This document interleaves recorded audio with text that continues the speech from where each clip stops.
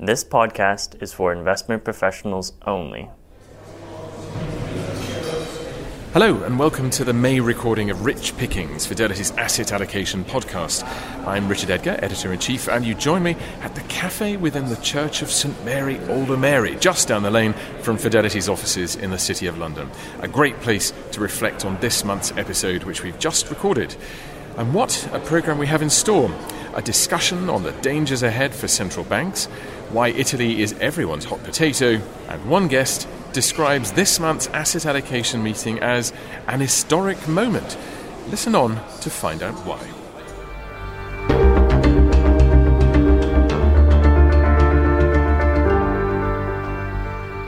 Joining me this week in the studio are three of the multi-asset team who've been busy reassessing, recalibrating and, yes, reallocating. They are markets analyst Charlotte Harrington, a whiz at decoding financial data, but someone who can't use Netflix.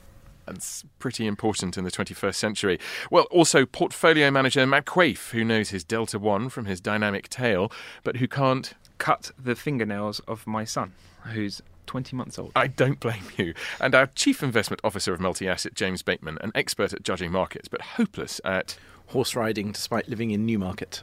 I'm perhaps born 100 years too late, James. But a big level of that question. Anyway, thank you all for joining me. James, we'll start with you. The allocation has changed this month. Tell us how. It has in what almost feels a historic moment. We have taken our equity position down to neutral. From overweight down to neutral. Why is that? So basically, I mean, I have to begin with the fact there was a great disparity of views on equities, and some people wanted to remain overweight, some wanted to be underweight, some wanted to be neutral. And the real reason we've moved to neutral from overweight is that view that the data has deteriorated, the leading indicators deteriorated. That suggests to us that the market might start pricing in some downside or more downside. And we're moving into the quieter summer season, and the adage goes sell in May. And in reality, therefore, why would you keep an overweight? I think the important point to us, though, is this is not necessarily a move to neutral that then is a progression to underweight. This might be a move to neutral where we buy on weakness and move back to overweight later in the year. So a bit of a holding pattern for now. Exactly. Very, very briefly, let's bring in the other two in the room as well. Matt, you're a portfolio manager. It wasn't a unanimous vote as we heard. Did you agree? I did. I am going neutral in my accounts. The way that I think about it is when you look at our models, the sentiment indicator is neutral, the momentum indicator is neutral, and the growth and inflation portion of what we look at is actually now negative. Now, going neutral for me is overriding those, playing to the point that James made earlier, which is we don't necessarily think inflation is going to get away from us or growth is going to weaken too much. So it's really about what data comes next as to where we go. It's all about the data. Charlotte, did you agree? Yeah, I think neutral makes sense now. I mean, I suppose I'm a little bit more cautious than Matt and James, and we'll be looking for indicators to move underweight. And I think the slowing growth picture that we saw coming into the start of this year and that has continued and looks to me as if it's going to keep continuing is going to eventually see us move further underweight. Okay, well, why don't we take a closer look then at one of the most important indicators that you were talking about this month, the Fidelity's leading indicator, the FLY. It's taken an increasingly central role in recent meetings of the Asset Allocation Group. It's a proprietary synthesis of global economic data, and it's ticked down quite dramatically. Earlier, I caught up with research analyst Ian Sampson in one of the refectories here at Fidelity's London office for his reading. So it's got more interesting and perhaps not in the way we would have liked. So at the March data rounds, we saw some signs of slowing, some signs of ticking down in some of the indicators, but the FLY basically dismissed that as noise. Whereas in the latest reading for April, just the broad-based nature of slowing and another month of slowing in these indicators has made it call something for more meaningful peak in activity.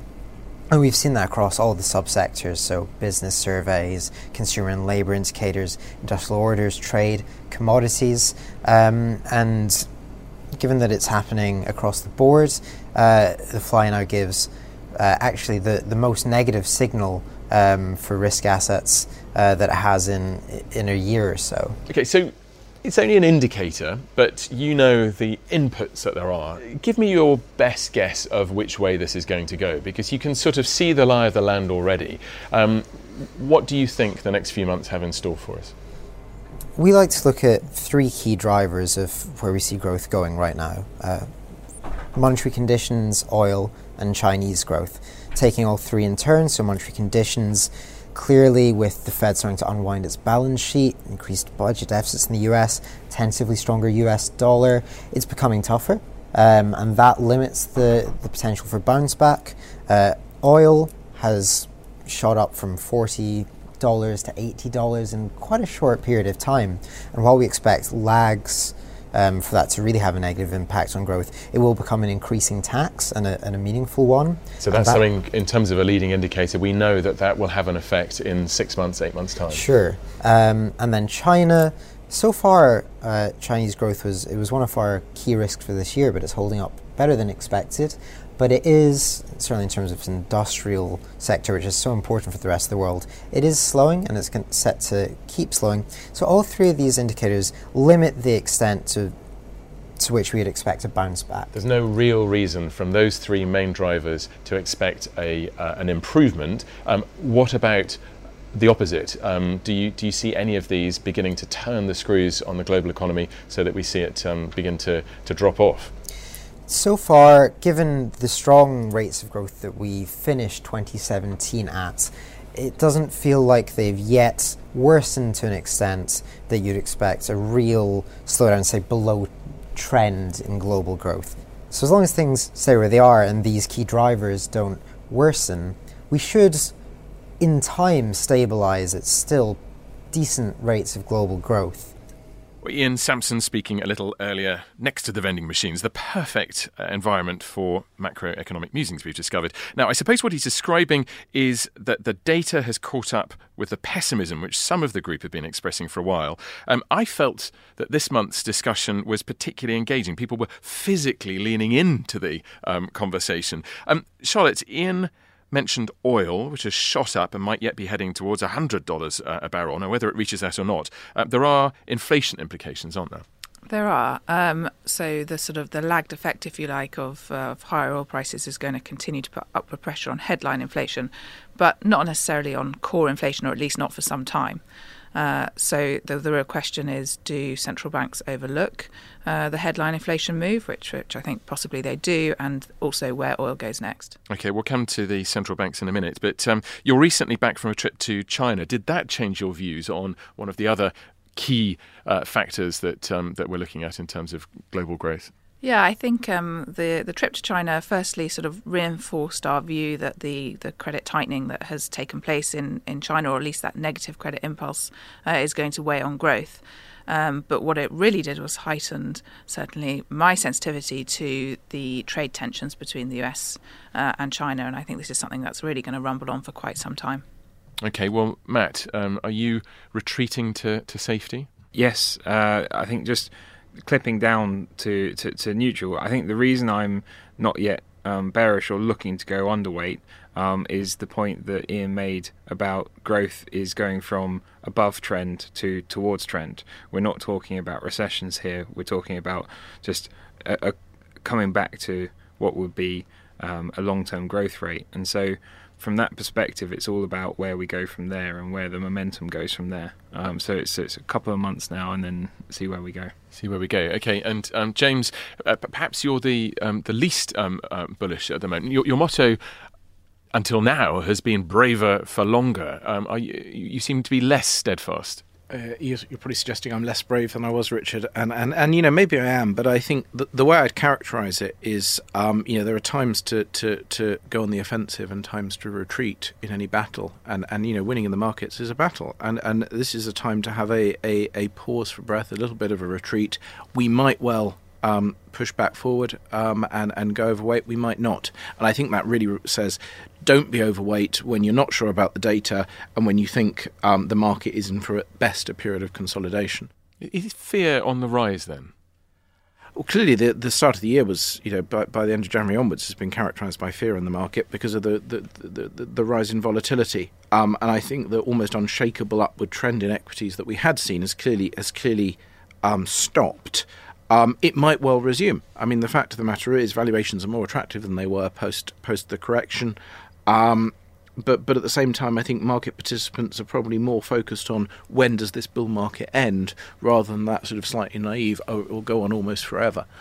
So that is a shift, that is a re-rating and a change in behaviours. That means, at best, I think, a period of consolidation. So, James, you're sort of waiting and seeing. You're selling in May and going away. We'll ask you where you're going on holiday next, I suppose. But Charlotte, are you inclined to buy on the dips if he's selling? I think a few things to be resolved. To talk about fear, we haven't yet seen a sort of, or certainly not in the last few weeks, a real sort of panic selling. And what's been interesting about the slight risk-off tone has been that government bond yields have continued to rise, which is not normally what you'd expect in a kind of risk-off environment. So at some point this has to give, and my sense is that actually this will be about buying bonds and adding duration to the portfolio and not necessarily buying equities on a dip. Okay, Matt, and what about you? You are buying duration. Yes, I think the two risks are either on the growth side and the inflation side, and I'm more worried about the growth side than the inflation side. And given that, government bonds are a better protection for portfolios. So I'll be buying duration and then staying neutral on equities. And then if there was a correction and we were where we were in terms of economic data, I would probably be looking to buy. But if the economic data continues to disappoint materially, then I probably would hold off at this point. It's difficult for policymakers at the moment as well. How should they respond? Because in monetary policy, the Fed is on a rate-raising trajectory, and some rather murky market clouds perhaps. The Bank of England, of course, has held for now, and the ECB is expected to continue stimulus at least until after the summer. James, if the Fed were to edge back, you'd be pretty worried. I would, and I think it's that very difficult thing when you look at central banks, that on the one hand you know that excess raising of rates is chokes off growth and therefore is a negative, but on the other hand, once the market has an expectation of a set of rate rises coming, if the Fed eases off, what it's actually saying is the data is worse and therefore they are worried. And I think, therefore, there is a real risk that the Fed has talked up rate rises. Because it's talked up rate rises, any disappointment in terms of the slowing of the pace of rate rises makes the market say maybe we are closer to a recession than we thought, and they really start worrying about growth. This is the problem of guidance, isn't it, Matt? That it's meant to help markets, but perhaps it doesn't. Yeah, indeed. And I don't see the Fed really changing course if growth is still near trend. I think you would have to see actual hard data go below trend for the Fed to now come off course. And I think that's because they've got more confidence in the economy in general. I think the left tail, the downside risk, is less, and therefore they would really need to see that type of correction to change course. And Charlotte, do you agree with James that markets are that sensitive to a potential slowing of the pace of hikes? Yeah, I mean, I think that the Fed certainly have optionality around this fourth rate hike. I don't think they have to do it by any means. And bear in mind that they've got quantitative tightening going on in the background, which is a tightening in financial conditions. So it's entirely possible they drop the fourth one, but at the moment we're not at a point in which they're really ready to explicitly say that. In terms of the market response to them not making that fourth hike, I think as long as things aren't dreadful, that markets take that quite well, really, because it tells you that that policy tightening isn't going to be as strong as you had expected. And talking of things not being that dreadful, we have had a bit of a shock in recent days from Italy with the election there and the rhetoric that follows. Matt, how is that affecting you and how you're thinking about fixed income within Europe? Well, I think the government has interesting plans on the fiscal side. And you sound like a civil servant. Yeah. Interesting plans. And I think if you think back to pre-QE, a lot of hedge funds and other market participants were speculating in BTPs. And essentially what Draghi did with QE was to say, look, guys, just don't bother. He said, I've got bigger guns, just don't bother. And so people haven't been shorting BTPs in large amounts to play the kind of European story for a number of years. And now we've got, at the end of this year, in likelihood, the end of QE and the Italian political situation going on. So for me, there could be some interesting things happening in Italian markets. Charlotte? I think also what's really interesting about this is that you might think that the ECB would hold fire and sort of just keep protecting Italian yields, but actually I think the opposite might happen, because the ECB want to say no, that's not how you behave, and we don't want to see that sort of fiscal position. So I actually think in some ways it solidifies the ECB's move to tapering. Interesting. Okay, well, we're out of time, almost, but not before we play the game of hot cakes, what do you like, and hot potatoes, what would you drop? James, your hot cake. So my hot cake this time is cash, rather controversially. And, on the one hand, it's got a negative return after inflation. On the other hand, it's a safe haven when you want to pause for breath. So I think cash is the place to be, or maybe within that cash plus or long short equity or something that's just uncorrelated to any form of market beta. And your hot potato? My hot potato is US technology, and I have a feeling I'll be arguing this for some time before it comes true. But a stopped clock is right twice a day. Indeed, it is. So one day I'll be right on this, even if I'm old and grey by then. But the rate of sort of increase in US tech, the momentum there is part fair and part froth. At some point, that froth is going to spill over into a correction. Jolly good. Charlotte, your hot cake, what do you like? Well, although I'm quite cautious on emerging markets generally, within the emerging markets, I think India is quite a nice country to own on a relative basis. So why is that? It generally is a bit lower beta, so it's a bit more defensive. And I'm thinking specifically versus EM Asia here. It tends to be less synced into the tech cycle, which I think we might be seeing signs is rolling over, although it's still quite early days.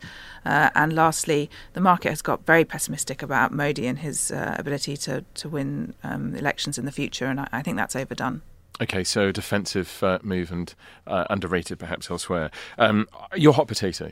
My hot potato is Italy, so in equity space, and I'd probably pair that against a long in Spain.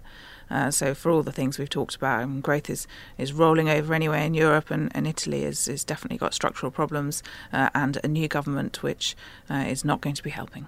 Okay, and Matt, your hotcakes? Well, I've got an interesting recipe. I've got duration with a little sprinkling of energy equities over the top, just to make it quite interesting. Because quite the baker. Yeah, exactly. So the duration for because I think growth's rolling over and they've just gone too far, and they're good for protecting portfolios. But my little hedge is that if you have a bit of sprinkling of energy equities, if that got out of control, it'll save you. I'm assuming this hedge is some icing around the side. What about your hot potatoes? My hot potato is BTPs. The way I think about these is almost like an option. If you were underweight BTPs, the cost is the carry that you'd be paying, and the carry compared to where those yields could go in a year's time still looks attractive, even though they started moving. Excellent. Well, thank you very much. We are now out of time. I hope that's given you listening an insight into the thinking behind this month's asset allocation. If you'd like more detail, it's published in full on our website. And if you'd like to discuss anything we've covered, just ask your Fidelity contact. So thanks very much to my guests, Charlotte, Matthew, Ian and James. And thanks to you for listening. We'll be back next month. But for now, goodbye.